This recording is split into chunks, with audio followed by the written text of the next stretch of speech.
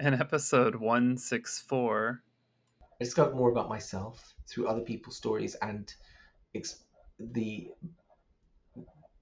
the bravery to explore myself through talking to others. But I also discovered that I like supporting people.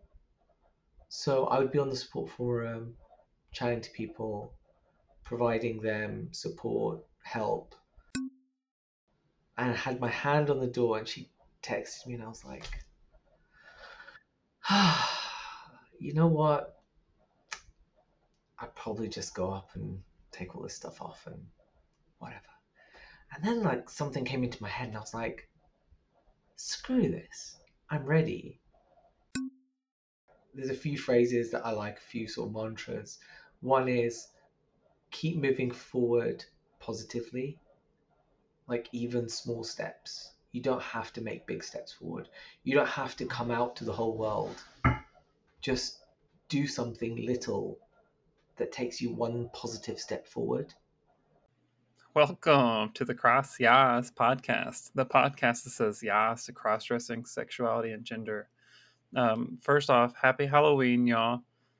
Today's quite the spooky day. A lot of people like myself enjoy the festivities and the chance to dress up, because for a lot of us, this could be like the one day of a year that we really get a chance to express ourselves. But anyway, today's spooky guest is Sara Snow. She's another guest who I know from the Discord server, the Cross YAAS Confidential.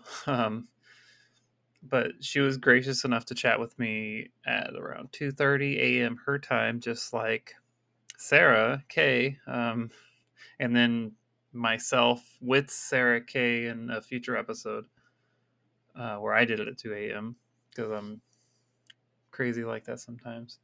Anyway, Sara talks about how important it is to hear other people's stories, some mantras to live by, and so much more.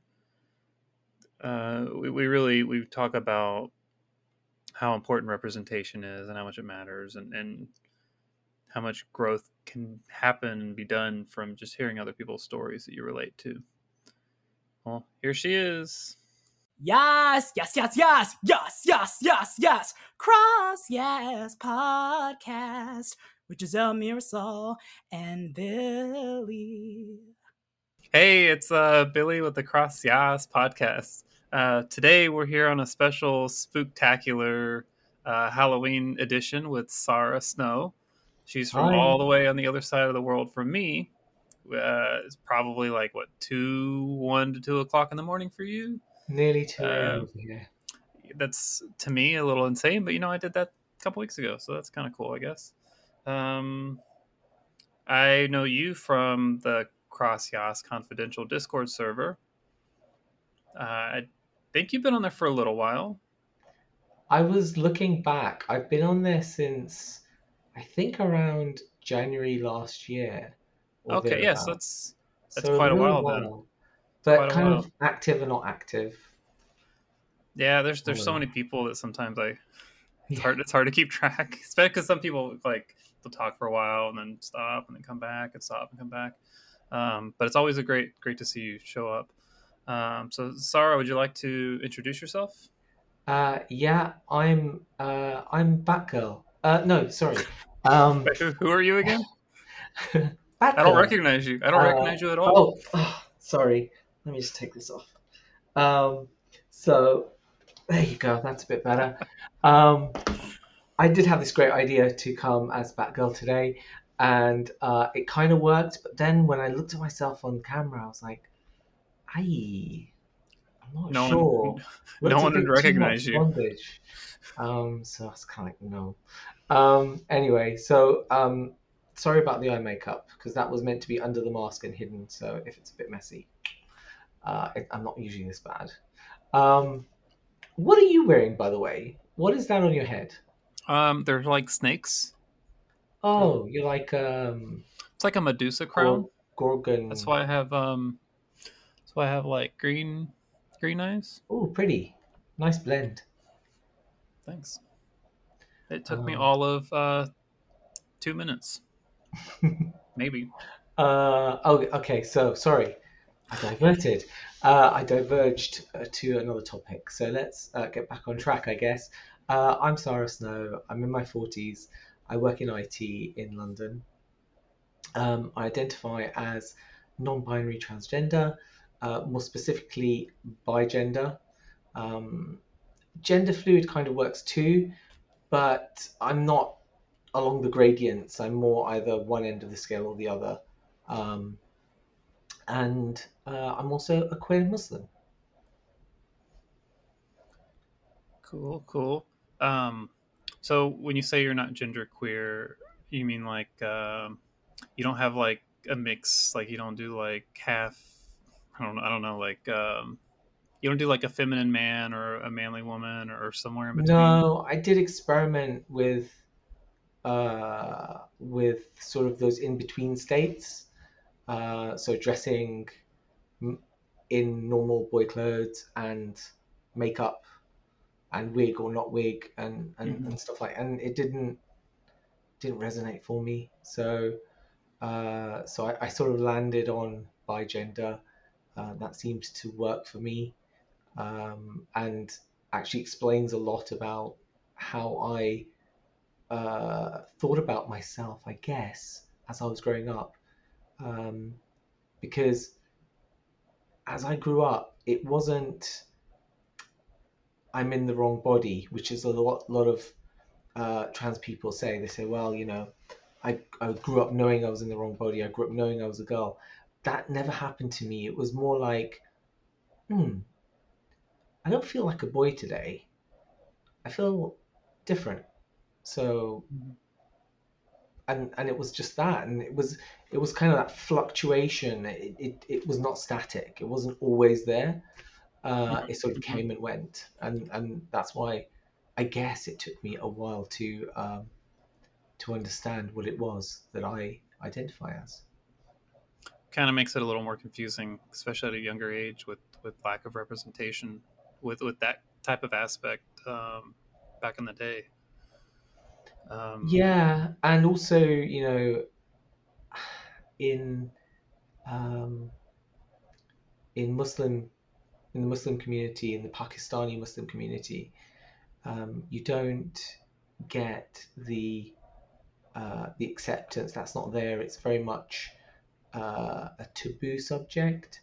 Even though mhm. in Pakistan you do have sort of a third gender, you have the hijras, and you do have that kind of third gender recognition in law in Pakistan, but it's still very much a taboo subject. Can you explain the third gender thing? So yeah, I mean, Pakistan is one of very few countries that has a third gender on officially as part of its, in legal terms, a third gender. And so I think I may have used a derogatory term because I don't think Hijra is used anymore as a term. I forget what the term is used, but essentially, trans people in Pakistan are a third gender. They're treated a lot like a subclass, Mm, um, and so it's kind of taboo subject. And so, unfortunately, because of that, they tend to go into poverty. They end up being in poverty. So no one really talks about them. It's known that they sort of live over there in that village or they live over there in that kind of area, but it's not really talked about. mm, But you see them, in the street. They'll be begging because they don't have any other income. They don't have any careers or anything. So there's a big program at the moment in Pakistan to kind of change that. A lot of people looking to change that, but it's slow and it's not happening. But growing up, I never knew that. It was never growing up in London. You wouldn't see it anyway. You wouldn't know. hmm, It hmm. wasn't something that I was ever aware of. Um, so yeah,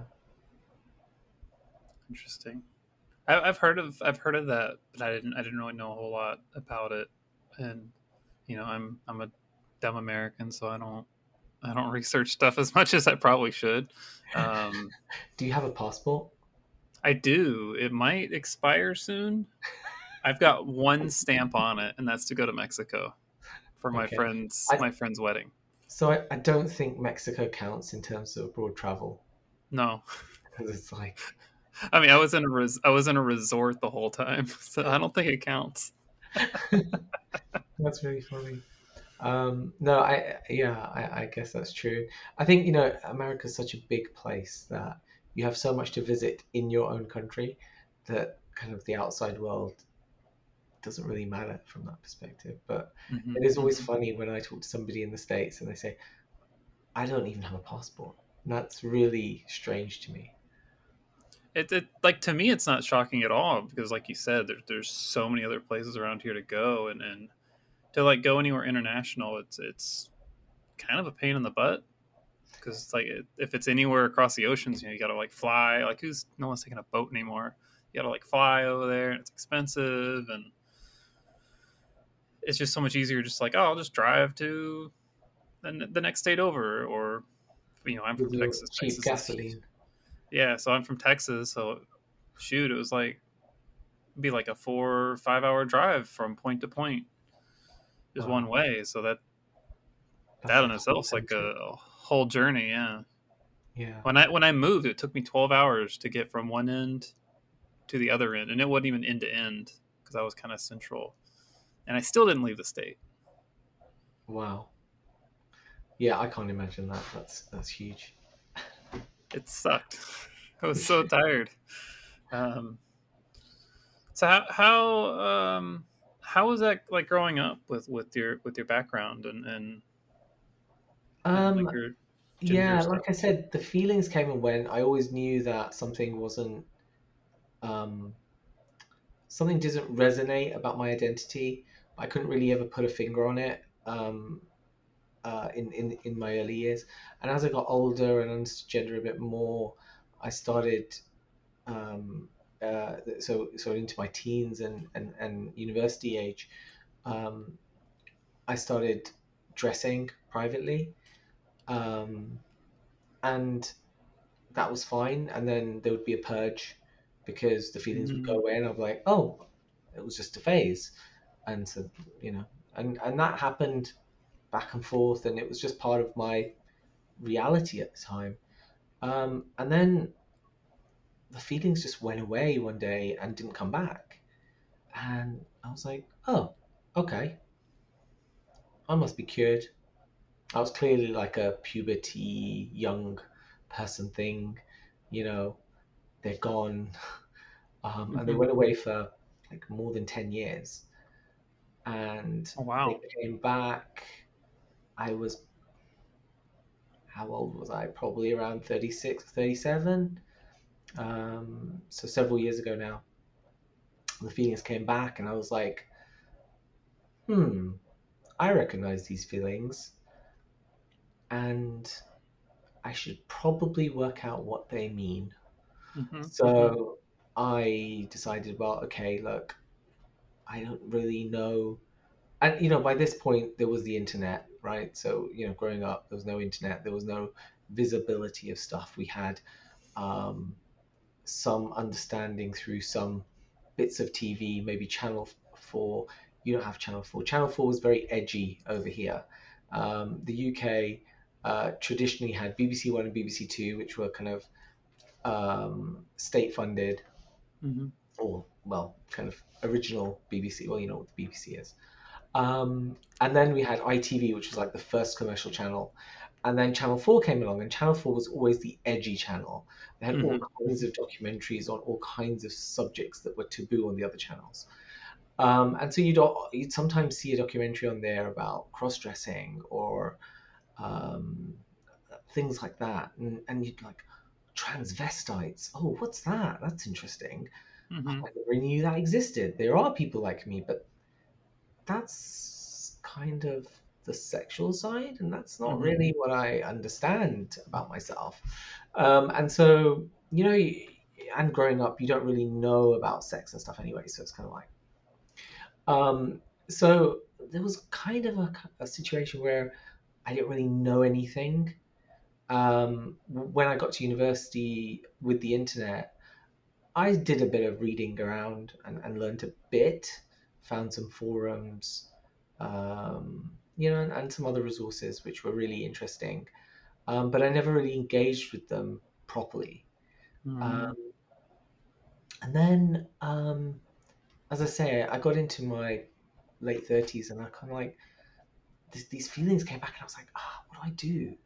How do I reconcile this? And so I remembered from my university days, there was a forum that I visited a few times, a support forum, and they seemed really supportive and they seemed to be very diverse. Mm-hmm. So it wasn't just cross dressers, it wasn't just transitioning people, it was cross dressers and in between. So it was kind of all flavors, if you like, of trans. But I didn't know that at the time. I just knew that it was like this diverse group of people identifying in different ways, but against the kind of norm of gender that's out there. And so I thought, okay, let's register and have a look and engage. And um, I joined and started posting about kind of what I was feeling, and people were really supportive. And I started reading other people's stories. And it was like Cross YAAS, but in written form. So people would write their stories, and then people would engage on that, and there was a support forum, and so it was very much like Cross YAAS, but just in the written form in an old internet Mm-hmm. forum Mm-hmm. style thing. And there was a few things that I kind of discovered. One, I discovered that my I discovered more about myself through other people's stories and ex- the the bravery to explore myself through talking to others. But I also discovered that I like supporting people. So I would be on the support forum, chatting to people, providing them support, help. New members would come and say, I've never done anything, I don't know anything about this, but I really have had these feelings all my life and I don't know what to do. And, I'd be like, okay, so what is it you want to do? And I met some great people through that forum. I mean, they were all UK based pretty much. And for a few of them, I actually met up with them, chatted with them. They said they wanted to have like a day out as in their girl mode. And I said, okay, Mm-hmm. let's do it. What do you want to do? Do you want to go shopping? Do you want to get a makeover? Do you want to buy a wig? What do you want to do? And we just design a day and we'd go out and we'll do stuff and yeah, just sort of help people. And that felt really good. Um, and it helped me understand more about myself as well as helping them, which was nice. Um, and of course, I was only able to do that once I'd done it myself. So uh, through engaging with the forum, I was like, oh, I think I need to go out and do something. And they're like, well, what do you want to do? It's like, well, why don't we have a get together? Well, let's have a dinner. Let's all meet up in person and have a dinner. So I booked a table um, at a restaurant. And it was at the time, it was just like, I'm going to book this table. I'm just going to go meet people. I'm just going to go in boy mode. Mm-hmm. And, this was very early on. I just registered like maybe 3, 4, 5 months before or 6 months before. And I said, I hadn't really done very much in terms of exploring my identity. The one thing I had done was get a makeover. Um, but I had this dinner and about 20 people said they'd come. So I booked this table, paid the deposit, and like 7 people turned up. Dang! Oh my gosh! And I was talking to my friend about this afterwards, and she was like, you know, getting trans people in a room together is like herding cats. And That's so true. So true. Even just getting people in this kind of a space is so difficult. yeah. It So is. It's so I fun. totally get it. Oh my gosh. And I can't Um, imagine how that felt too.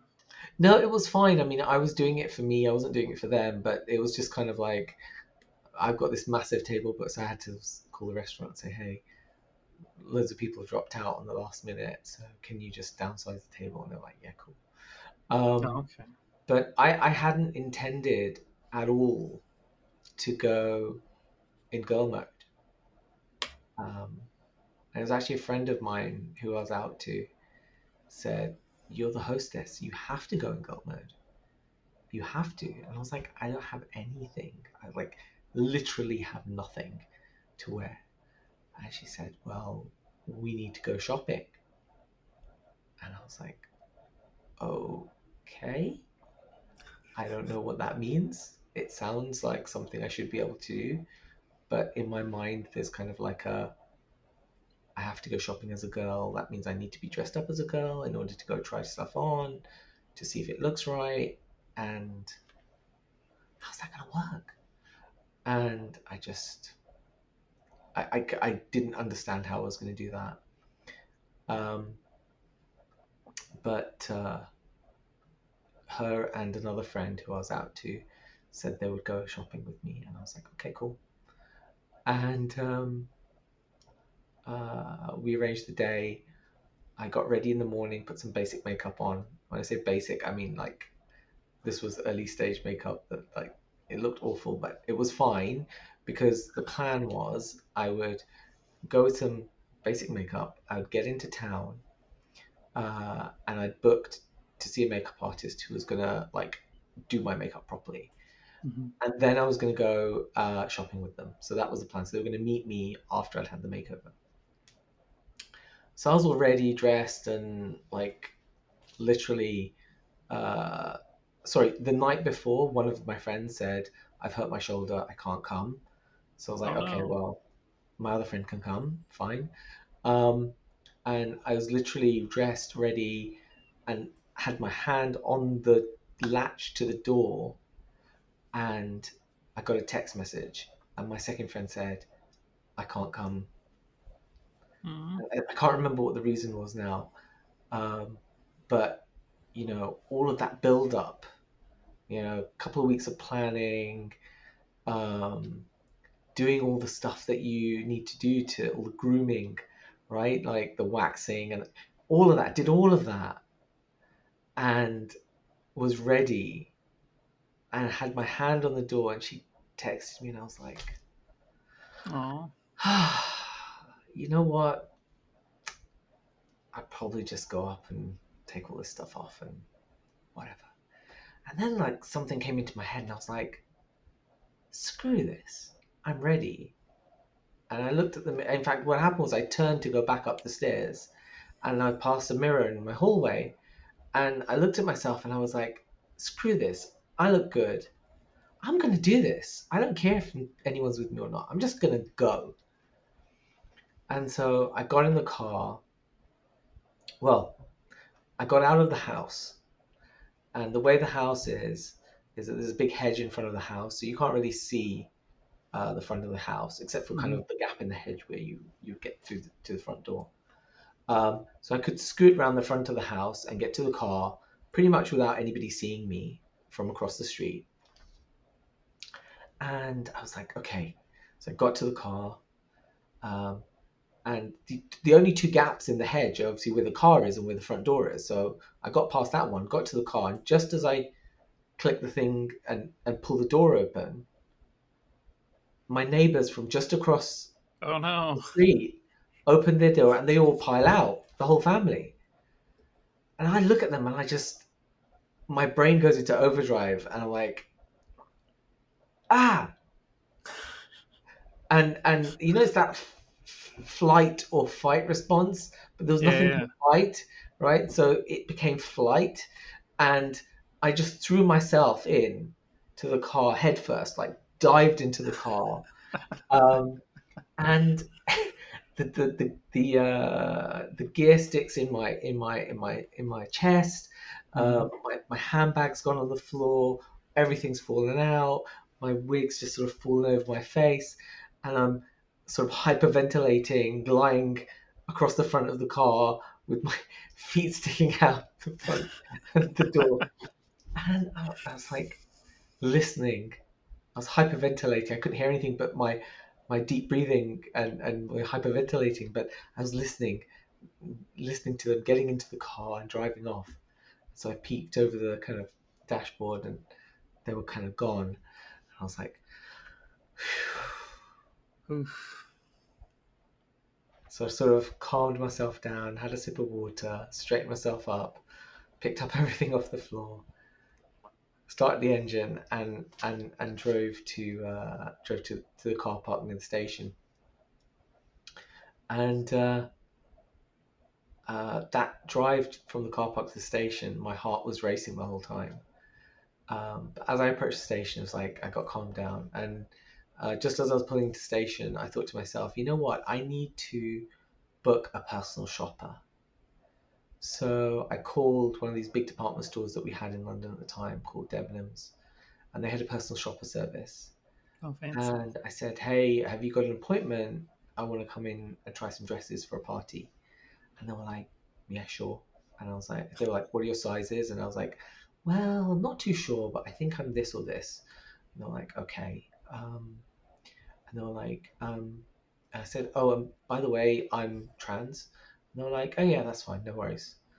And it was like, I was like, you're not going to ask anything, you know? And they're like, no, it's fine. You know, they're like, yeah, it's cool. So I got there. So I got into town. I had my makeup done. Met a lovely makeup artist who I'm really good friends with even today. Um, and then I went to my appointment for the personal shopper, and met this lovely lady who talked to me about kind of what I was looking for, what it was for. Went to the shop floor, did all the shopping for me. I sat there drinking tea until she got back, and you know, she just helped me pick out a dress, and it was amazing. It was an amazing experience, and I did it myself. And after that, after I'd bought a dress, I went walking around Oxford Street, and I just remember just feeling like, yeah, this feels right. It's good. Mm-hmm. And then I kind of went into shops, went to browse, and like it was fine. There was like no issues, no people were looking at me. There wasn't any um, discomfort. I was totally comfortable in my own skin, and nobody else gave me a second look. And I was like, why have I been so scared all this time? Like, what is it that's held me back all this time? And really, it was just me that held me back. It's Mm-hmm. like, okay, that's interesting. So yeah, that was a great experience.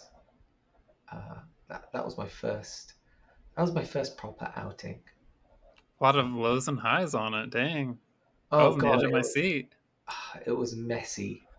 It was so messy. But then life's messy, and it's fine.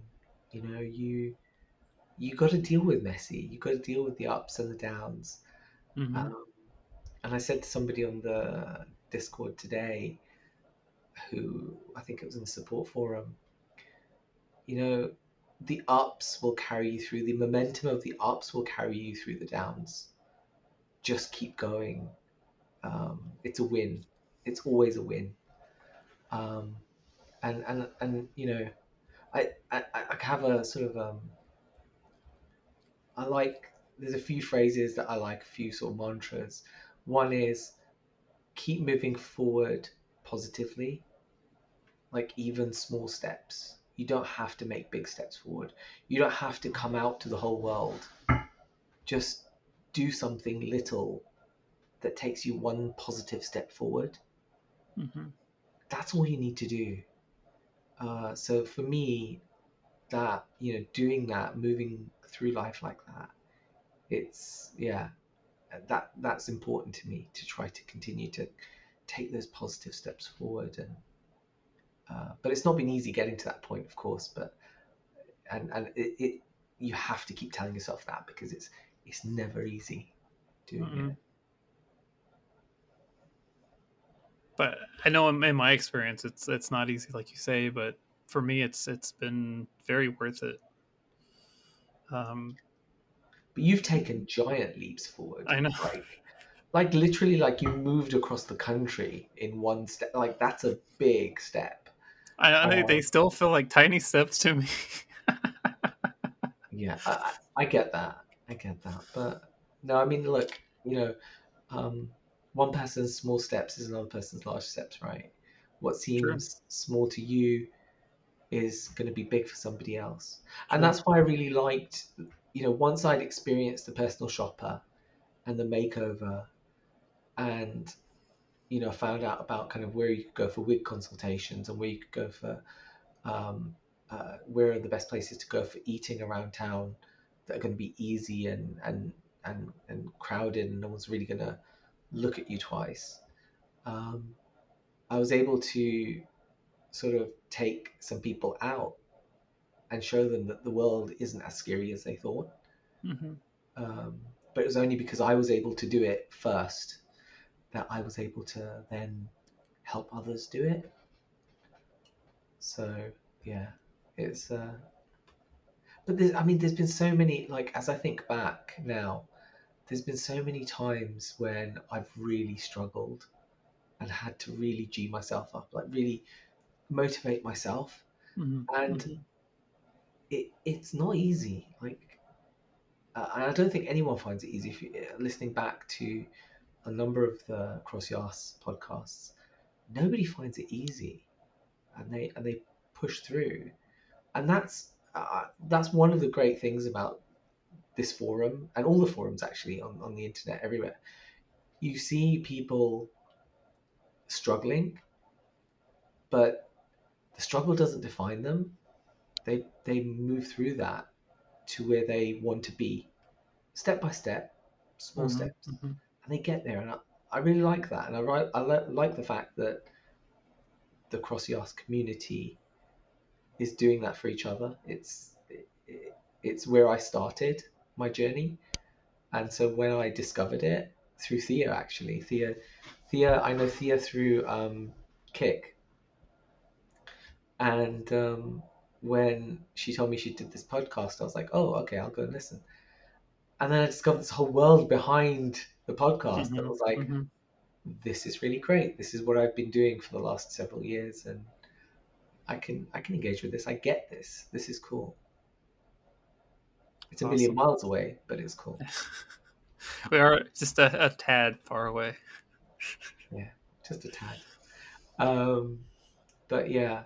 So I mean, I think yeah. So where was it? Like I sort of jumped around a little bit, but No, you're good. I was gonna say that for like your I don't know if you consider those small or big steps with like getting the personal shopper and all this stuff.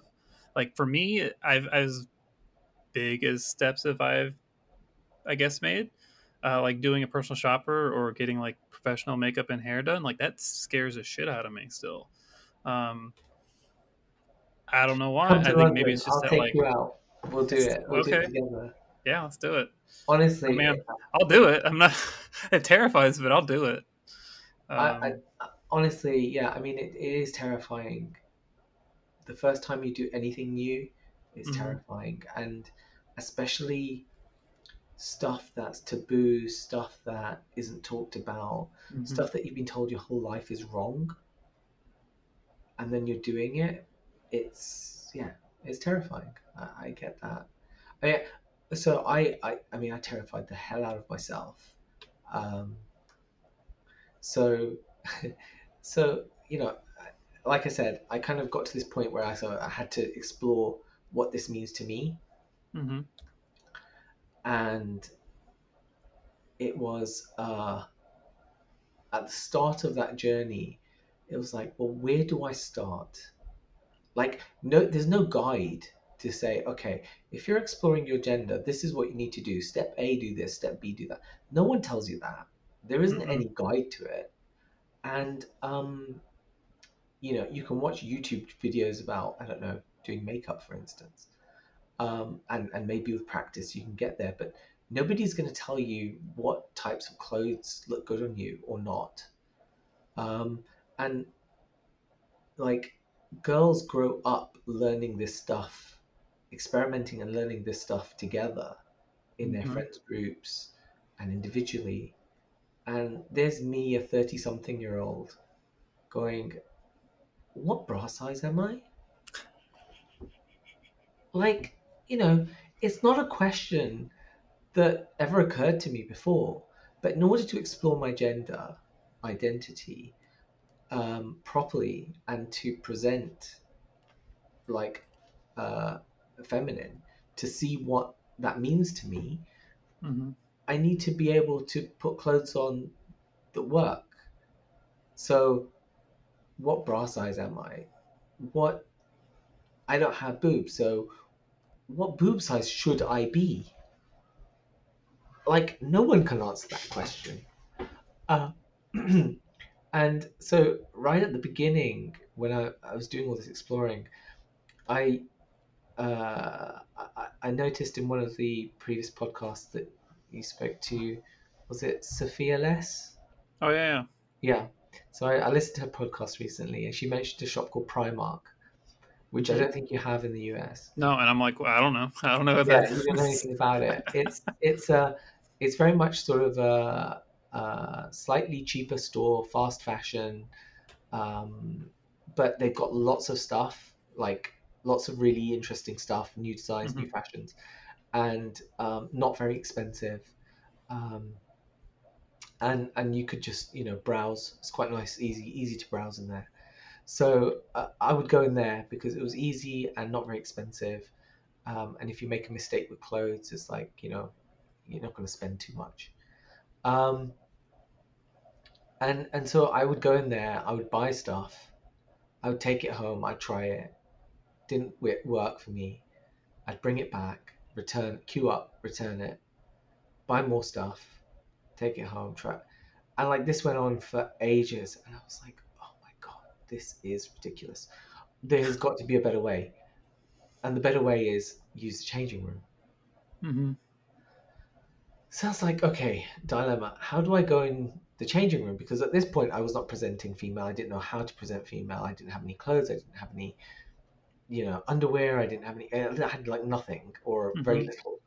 And so I was like, okay, well, what I can do is I can take my, bra with me and my boobs, and I can sort of change in the dressing room and try stuff on.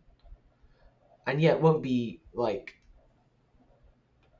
a full representation of what it looks like because I won't have the wig and I won't have the makeup and whatever, but at least I'll get an idea that this thing fits me, suits me, or doesn't. And so I said, okay, this is the plan. So I took that stuff with me in my rucksack, and I I picked up a basket and I started loading up with clothes I want to try. And so at the bottom were the kind of the more feminine stuff, and then above it were some girl jeans. Mm-hmm. And I didn't take more than 10 items because I know there's a limit of 10 items. And so I walk up to the changing rooms, and my heart's racing. And I'm like, okay, it's all right. It's just a changing room. I'm gonna take these clothes and change and try them on. It's fine. That's what changing rooms for. And I get to the front of the queue, and there's a huge, huge, like 6 foot something, built like a house guy. And he says, "How many items?" And I said 10. And he goes, "I have to count them." Oh no. And obviously, I was giving off this nervous vibe, right? Because he Mm-hmm. wasn't asking to count anybody else's, but clearly me, nervous, sweating, looking shifty, not because I'm a thief, but because I was about to take women's clothes into the men's changing room to try them Mm-hmm. on.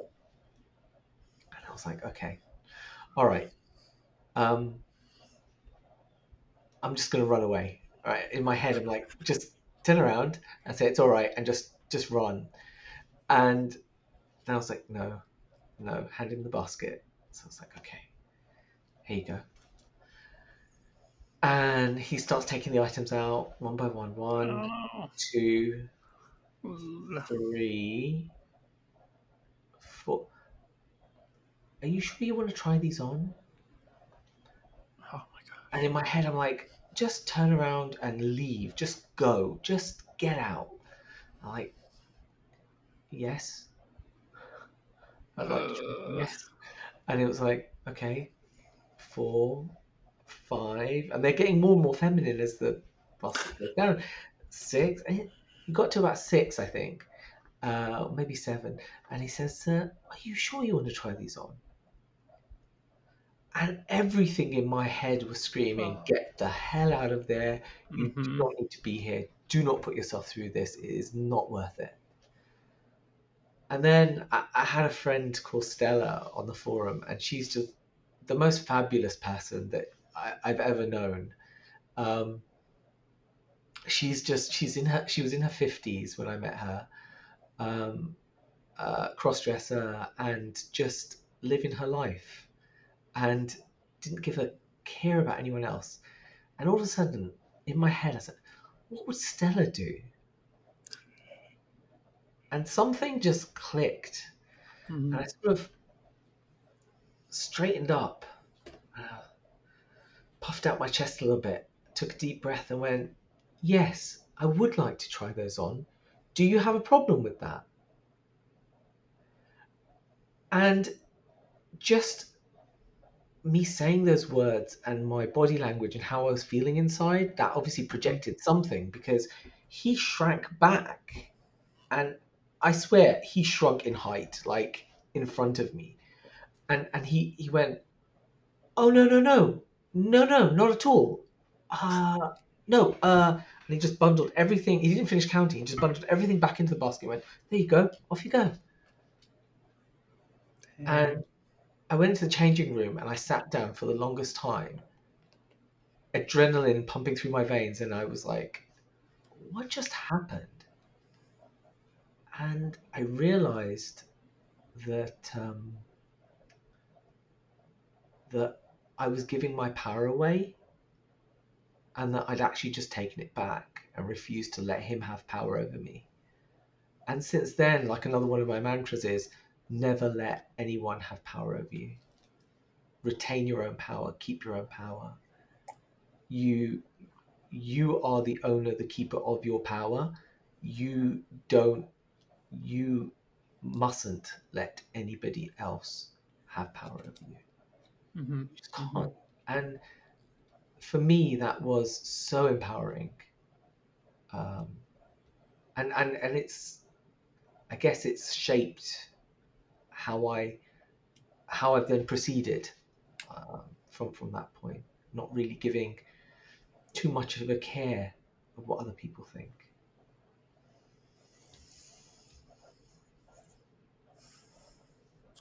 Yeah, that would have terrified me.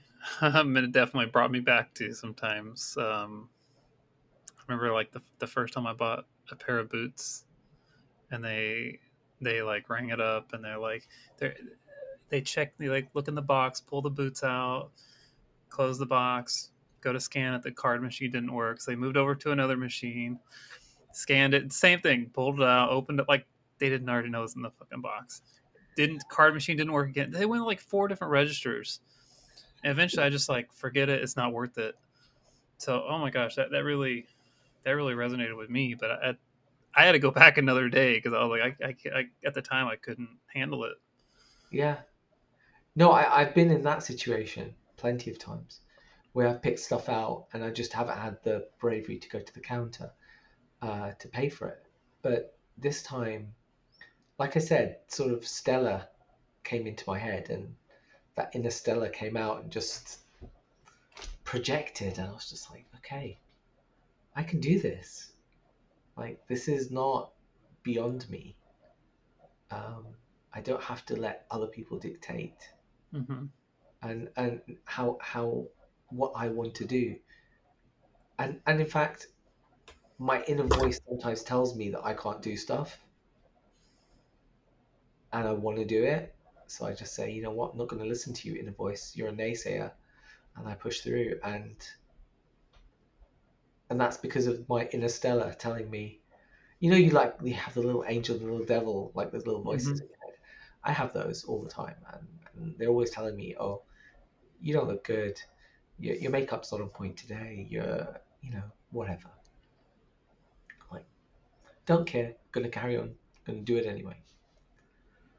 Um, so that moment is when everything changed for me. Like my whole outlook changed. So I haven't let anything stop me from doing what I want to do. How long's that been since that moment? Whew. That was quite early on, I guess. That was kind of in my first year of exploring my gender. So I guess that was probably after, yeah, that was after I went out for my first shopping trip, Okay. which was, empowering in a different way, but it was still really difficult to kind of go shopping in boy mode and buy stuff. Um, just had this kind of hangover in my head that I'm in boy mode. I shouldn't be buying girl stuff in boy mode. But it's like, why shouldn't I? I can buy whatever I like. I can even try this stuff on. So yeah, it was that was probably, I guess, a year into my exploration. Um, but it was, yeah, it took me a while to get there, and it always does. It doesn't happen immediately. It's all like lots of different experiences that kind of come together in that one moment. Um, Mm-hmm. Hmm. Yeah, that's very relatable moment to me. I because we're not our inner voice. Um, I know whenever I have times that are really difficult and tough for me to do, there's a lot of times I have to stop and just like kind of hype myself up a little bit. Like, oh, I'm gonna do this. I'm just gonna do it. I just gotta do it. And I say this all the time on the Discord. Well, I don't say it as much as everyone else does. Apparently, everyone else says I say it, but I don't. But it's like it's kind of just like a just do it mentality. yeah, Just to, that way I'm not thinking. Don't think about it. Just fucking do it. yeah. I mean, there's lots of techniques that I have sort of built up for myself that work to to get myself through that just do it point, because Mm-hmm. just do it means that I have to uh, I have to cross that threshold without any running start. It's like I'm stopped and I have to go to like Mm-hmm. 0 to 60. So I've kind of built up a couple of mental things to help me. Like one of them is to give myself 10 seconds of courage. So you breathe and you kind of go, right, I'm gonna infuse myself with like 10 seconds of courage, like just 10 seconds. And you'll be really surprised that to what 10 seconds of courage, like if you mentally like put yourself in that space and go, right, I'm gonna just give myself 10 seconds of courage. What can happen in 10 seconds? Nothing's gonna happen. And if after 10 seconds I don't want to do it, I'm not gonna do it. But you give yourself 10 seconds of courage, that takes you over that threshold. And then that momentum just carries you and you can do anything. Mm-hmm. Um, so that's something that's worked for me. I don't know where I got that from. It must have been a movie or something, but it was, yeah. It I like that idea. You just like give yourself a little bit of courage, just to like a boost, like an injection of courage, and just let that Mm-hmm. carry you, and it works. Works for me. Um, but I'd encourage everyone to try little exercises like that, because it, it it can help you learn about yourself more, what works for you and what doesn't. For sure. For sure. Um, Being that this is a Halloween episode, I'm just curious. Do you have any like Halloween stories or party goings or costume times besides tonight? Well, so honestly, this is the first time I've dressed up for Halloween, Oh, like in my life. I've oh, never done really? it. We don't do that over here very much. It's in recent years it's got more popular, but more like a kids thing than an Mm. adult thing. And there are like parties and things and balls and whatnot, but like I've never done it. It's not never been something I've done. So, um, but spooky stories, yeah. I mean, um, uh, I w- I visited Florida as a kid. Went to Orlando, Oh, and that's scary enough as it is.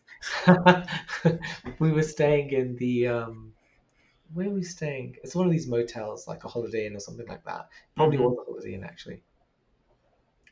And me and my brother were in the room, and my mother and sister were next door. And I remember there was a light above a table in front of the window, and then set back from there was the sort of the beds. And um, on the wall to the side there was a mirror, and I was standing at the mirror, and I saw something shimmery come through the wall behind me, and it looked like a person, like it had a shape of a person. And then it stepped into kind of where the light shade was, and it kind of disappeared. And then it came back again, and it carried on, Mm. and it went through the other wall, in kind of like in front of me. But when I looked for it, it wasn't there. When I looked back in the mirror, it was there. Ooh. And yeah, that's kind of the creepiest thing that's happened to me, I think. The other one is watching Blair Witch Project by myself in another country where I'd just relocated, and I was all alone in the apartment, and that scared the bejesus out of me.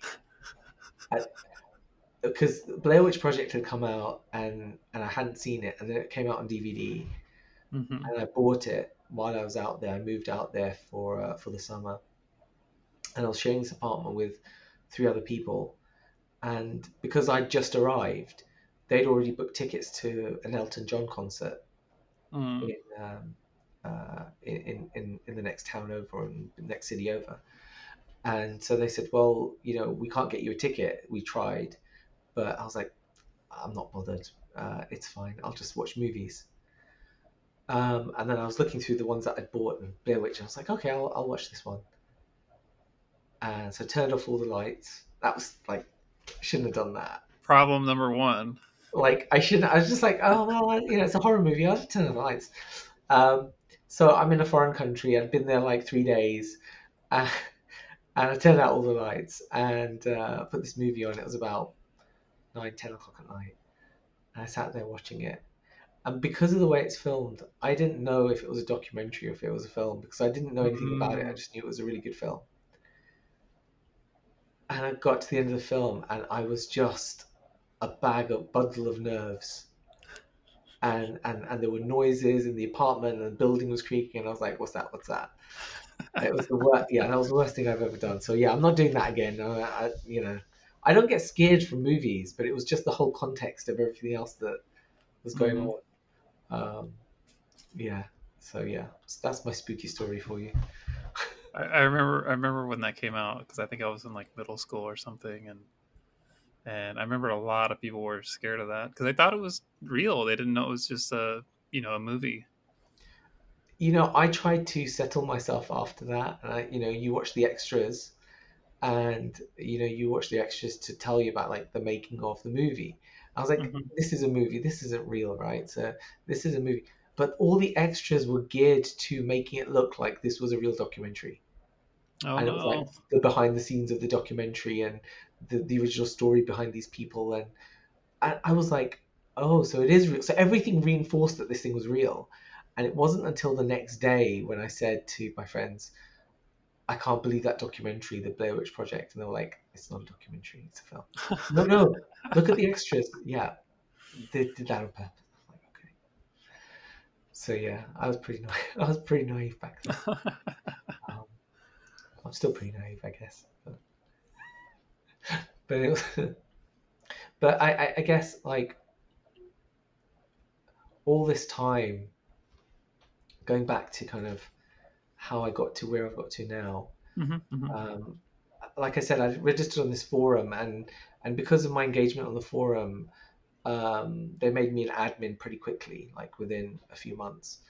And because I was posting like literally tens, hundreds of posts a day, um, and I probably had nothing. I don't know what I was doing at the time. I probably had nothing better to do, um, and it was great supporting people. But once I'd kind of worked out who I was, and that working out who I was happened. So the dinner that I organized, that was the first night of a 3-day weekend where I just said, I'm going to be Sara full time and work out what this means. Because I didn't know at the time whether I would needed to transition or if it was just something else entirely. And I didn't know enough about the kind of spectrum.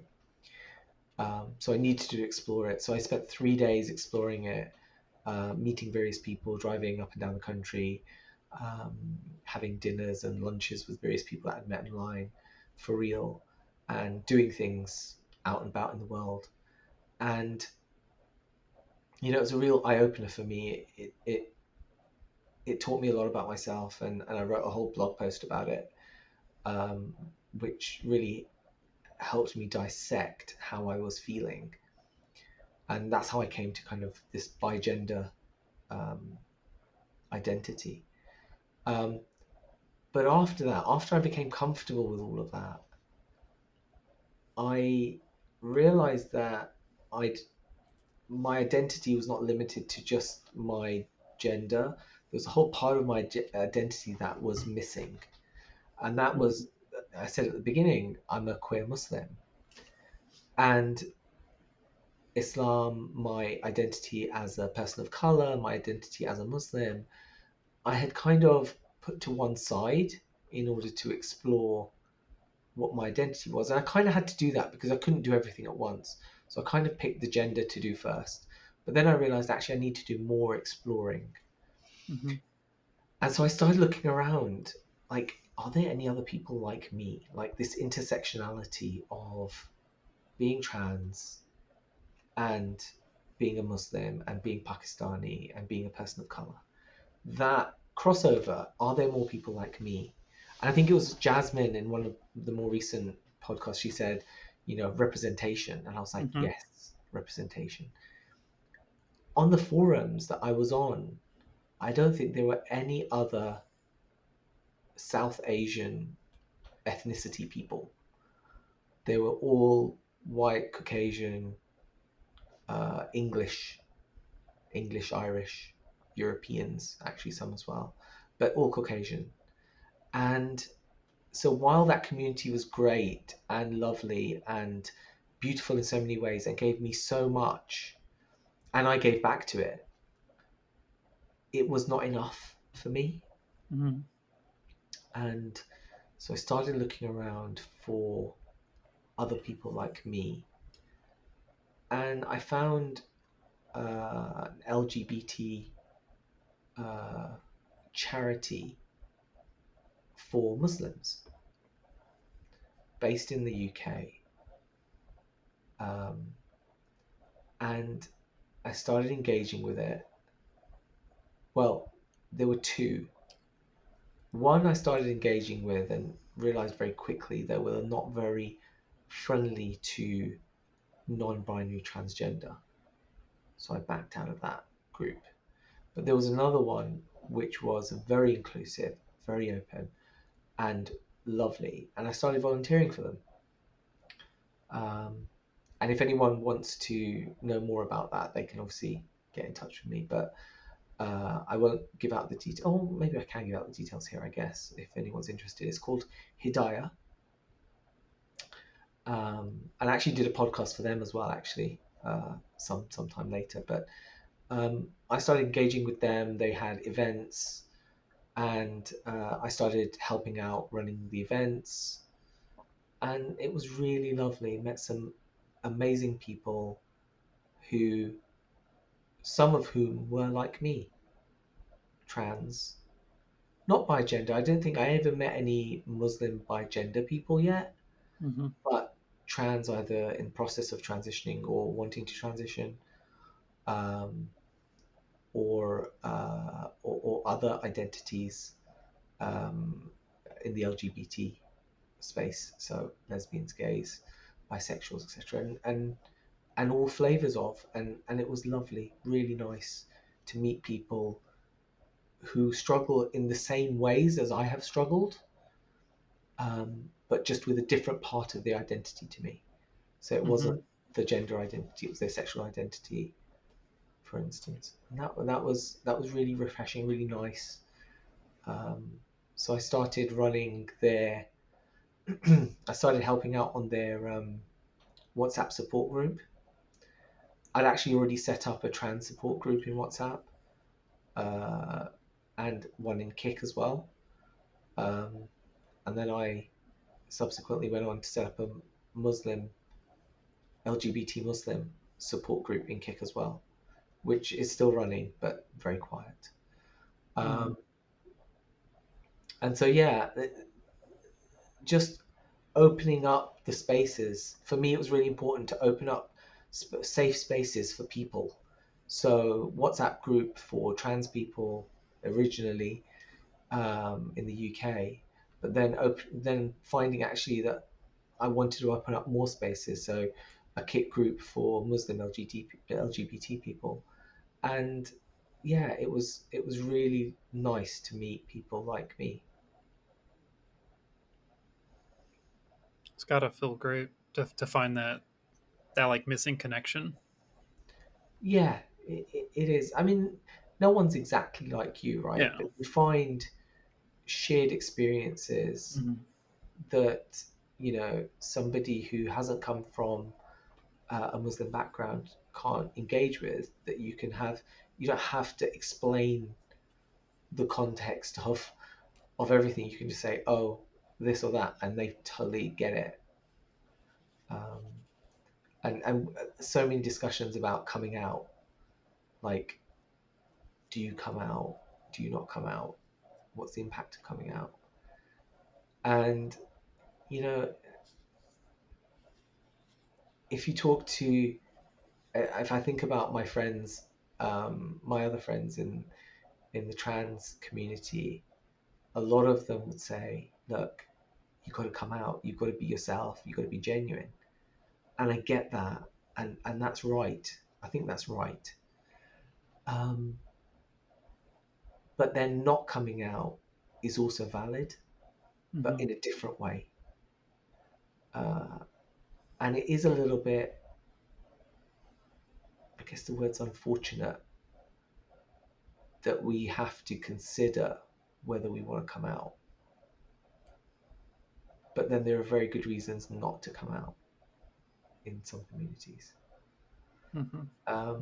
And some of it's about respect. Some of it's about, like, I respect my parents, or I respect my whatever thing is that you want to say. I respect that. And therefore, for that reason, it doesn't affect them that I don't know, lesbian. Uh, Therefore, I am going to be a lesbian, but my parents don't have to know, because they don't need to know that about that part of my life.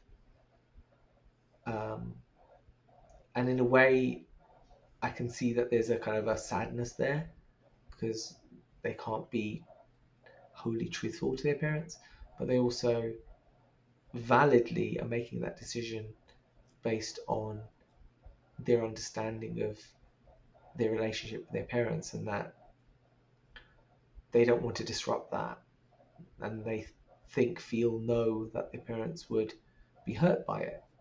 Mm-hmm. So there are lots of ways of looking at this, um, just like there are lots of ways of looking at gender. Uh, and so it's important. I think it's really important to recognize uh, that there's more than one path through life.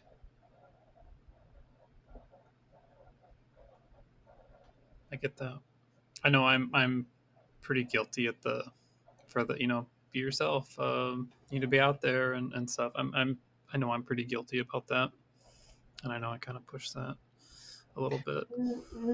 I don't think it's wrong to push that. I think it's right to say, have confidence in yourself.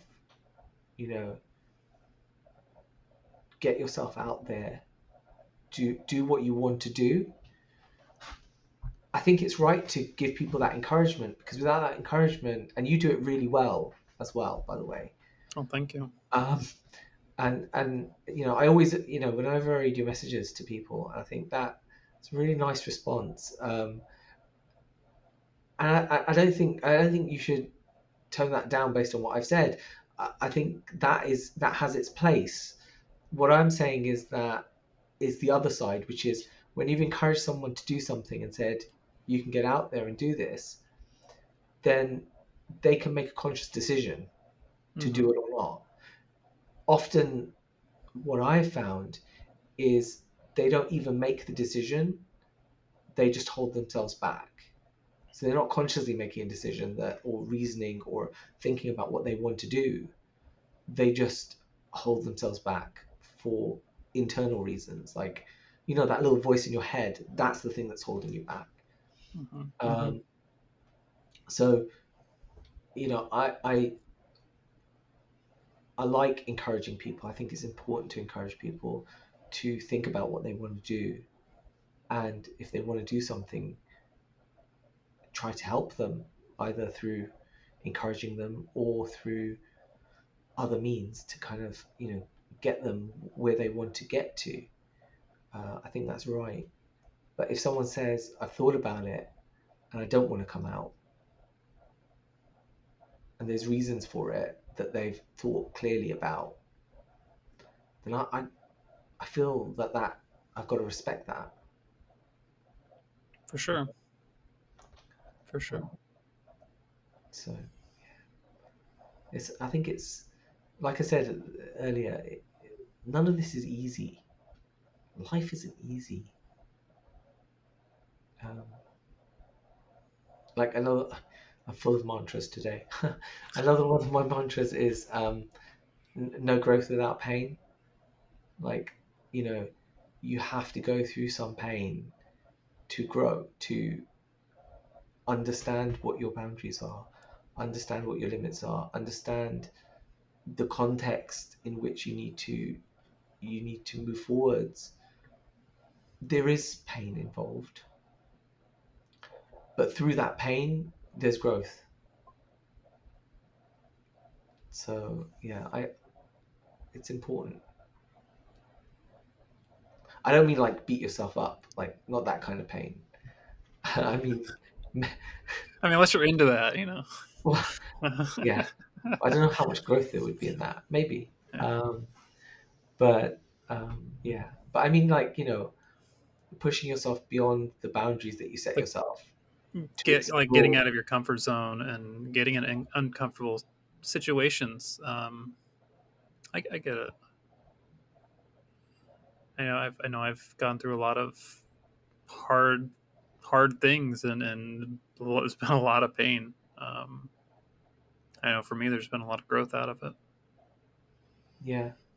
Well, I mean, I met you, I guess, over a year ago for the first time, and I've been on and off the Discord group. But like just from when I knew you from like a year ago, more than a year ago, to now, things have changed massively for you, and it's really like your story, other people's stories are so inspirational, um, and comforting as well, because you find that you're not alone. Mm-hmm. And I really felt that a lot actually, like being a Muslim, um, being a person of color, and being trans. I really didn't understand how there were no other people like me, and there are loads. There are so many, but they're so hidden away in the closet, and not able to express themselves. And it, especially in Islam, transgender is accepted. It's one of the few things in that is kind of universally accepted. Like, there is some, um, well, I wouldn't say universally accepted. Okay, there are different schools of thought in this, but generally speaking, there are a lot of the Muslim thought on transgender is that transgender is accepted. And I know you go to church. You mentioned it in the groups and stuff. Hmm. So I've had some talks with other Muslims and other religions, and it's really interesting when you start talking to like scholars, like priests and vicars and sheikhs and stuff. And they start from a position of, or you start from a position of they're religious, they're kind of scholarly religious, they've studied this stuff. They Hmm. can't possibly accept me because I know that the general consensus amongst, I don't know, Christians is this is not acceptable, right? But when you start talking to these very scholarly, very intelligent people, you start to find that actually they have a very godly view of the world. And I'll always remember a story. A friend of mine, I took her out for her first outing, took her for a makeover and a lesson and wig fitting for her. And she had a great day. She flew. Like, I took her out and it was almost like she was just waiting for that opportunity, and she was so natural in her own skin. She was just so happy.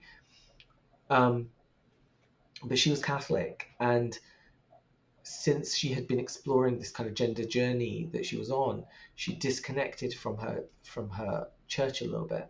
And Hmm. then she told Hmm. me later that she'd gone back and she'd come out to her vicar or priest. I don't know what status he Oh, was. yeah. I don't know the Um, hierarchy. I don't know the hierarchy, but she'd come out to him. I think he was priest. She said anyway, and she described him as sort of what you would see as an old school Catholic Irish priest, Hmm. like stereotypical, how you'd imagine that. And she said, I went to him and told him, look, I've been a bit disconnected from the church. And he said, yeah, I've noticed. And she told him why, and said, I haven't been really feeling myself. And I've discovered this about myself. And I wanted to tell you. And he said to her, and I'm paraphrasing here because I don't know exactly it, but it was somewhere along the lines of, you're telling me, I think you're telling me because you think it's a sin and you're confessing to me in some way. And even if it is a sin, even if it is, don't you think that I know that my congregation is full of liars, backbiters, gossips, adulterers, cheaters, thieves, all manner of sinners, and those sinners affect other people. Hmm. So even if your sin, even if what you've told me is a sin, you're not affecting anybody. You're not doing anything to anybody. You're living your life. So how can that be a sin? And I was like, wow, that old wisdom that comes through experience and godliness, like taking that empathetic understanding of the world and putting it into context. I'll always remember that. And actually, another vicar said to me, he said, he said, in the he said, in the infinite possibilities of life on this planet, so many thousands and hundreds of thousands of possibilities of life and types of life, Hmm. colors, shapes, skin colors, eye shapes, nose shapes, body shapes, heights. You know, there's so much variation in the physical world. Why are we limiting God and saying God could not have possibly created variation in people's heads, in their minds, for how they Mm-hmm. identify, for what they feel?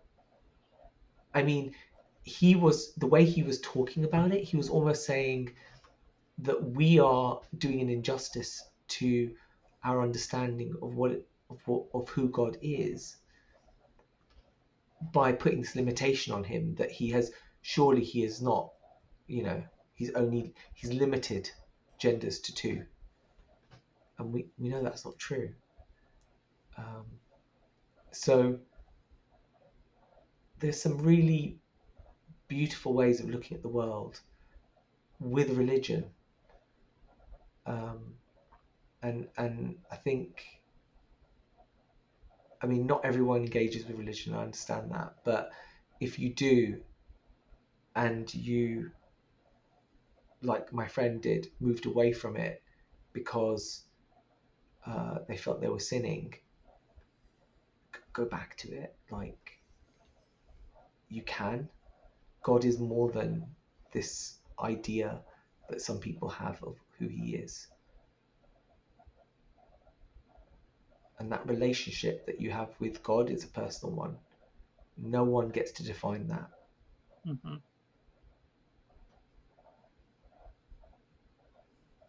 Sorry, I went real deep there. Should have kept it lighter. You know, But I these, like going. I like going deep. So it's fine. It's good. but these are the kinds of things that you kind of that I've gone through, um, to get to where I am, and I don't I don't know if it will resonate with anyone else, but I know through talking to other people that there's so much variation in how people feel about themselves, that how could it possibly be that God didn't design that to allow that variation?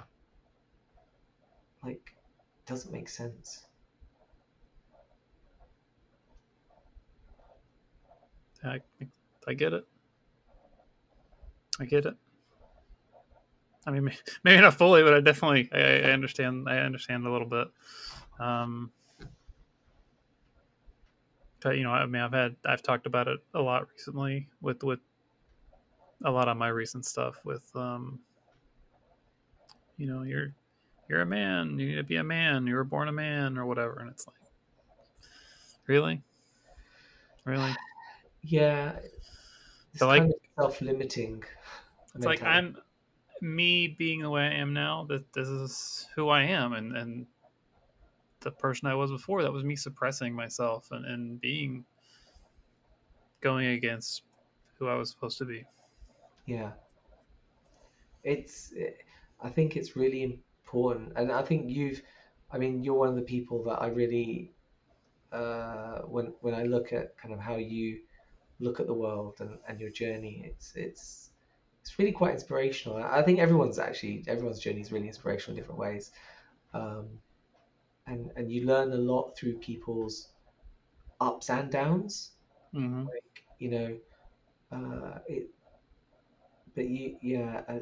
I mean, how on your side, Billy, do you, now that you have moved away from where you started, was that like a fresh start? Did you see that like as a turning a page in a book and like now start again when you moved out to West End? Totally, totally. Honestly, I feel like I'm starting over from scratch. Like I'm, it's like I'm born again, and it's like I'm starting over with you know It's whatever really great. experiences I had before. But like I feel like I'm starting from scratch, and this time I can do a bit more on my terms. Yeah. Well, to someone looking from the outside, you certainly are taking every opportunity that's presented to you, and it's really inspirational to see that happening in sort of in real time. How did Why? how did it go today? I don't know if you want to talk about it, but I'll how talk did it about go it. today with work? Did It was good. okay? To get some background or context for the listeners.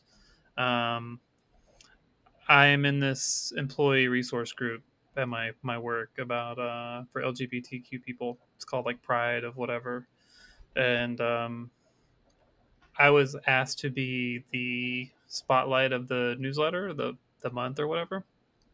So just a little short.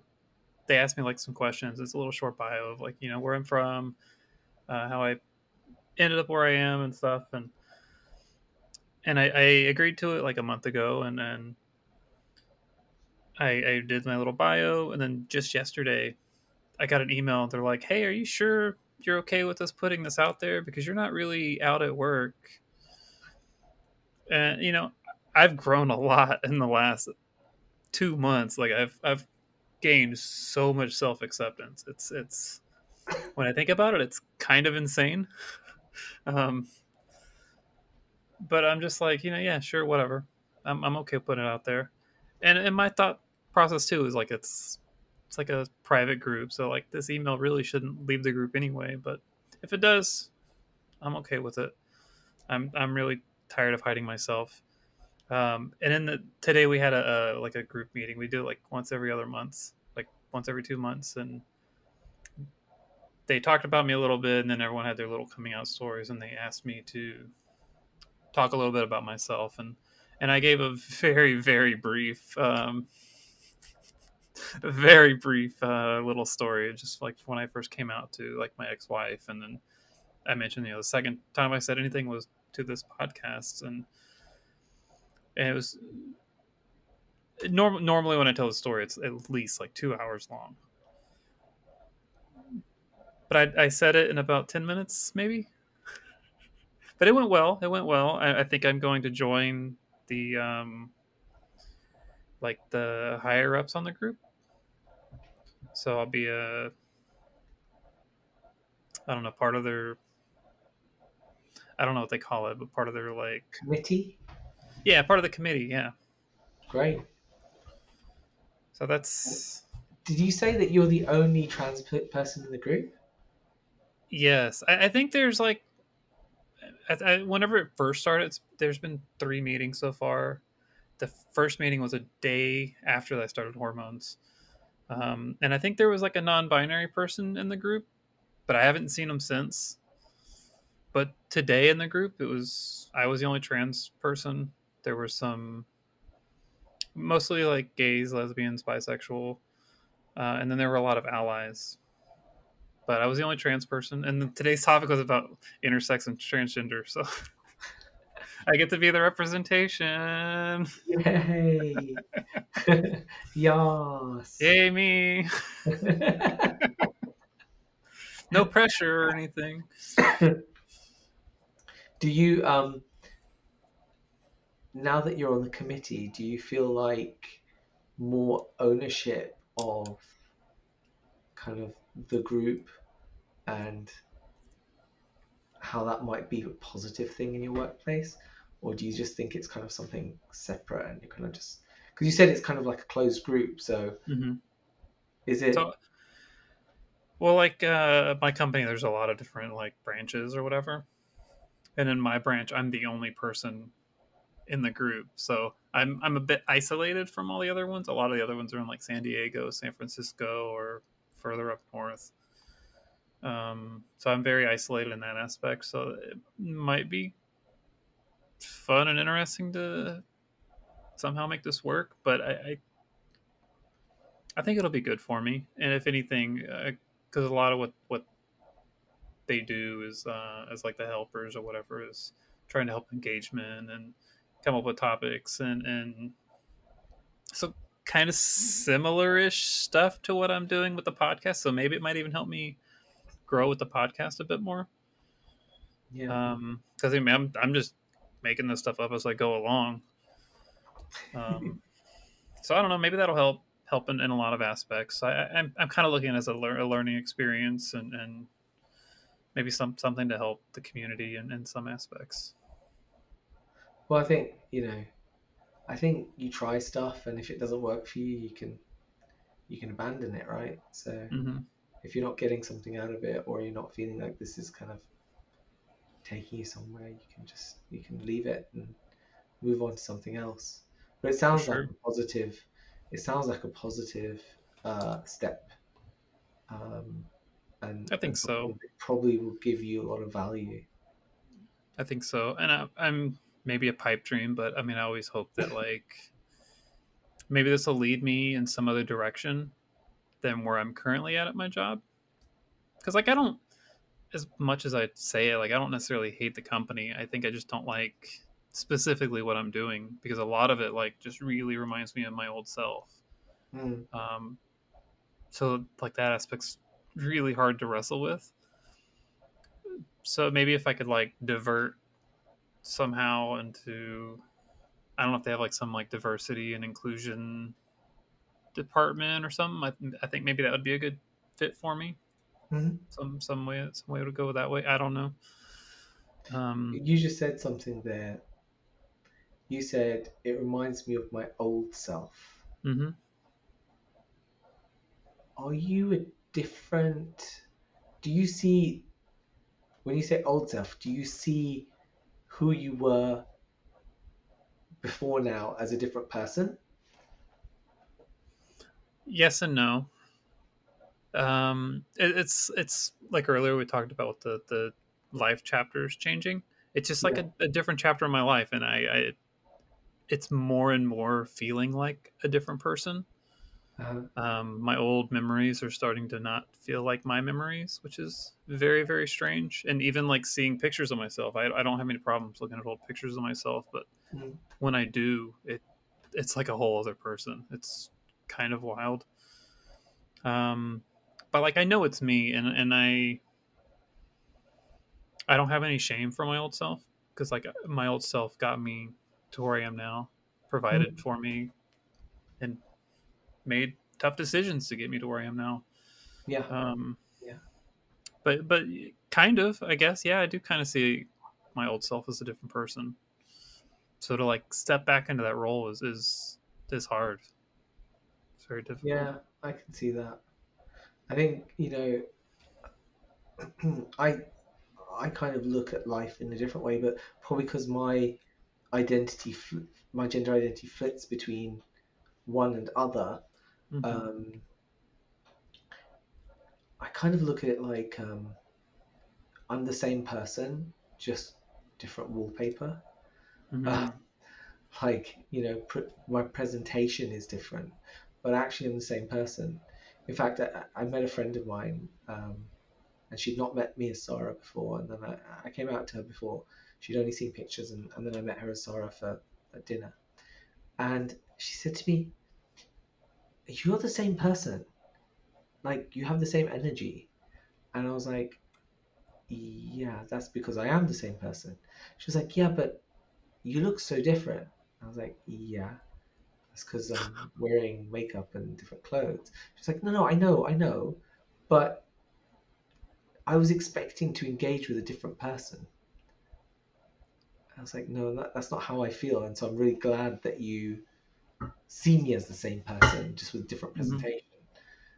Um, but that's a little bit different to, I guess, your identity, where you're actually your evolution is more it includes physical, and so that's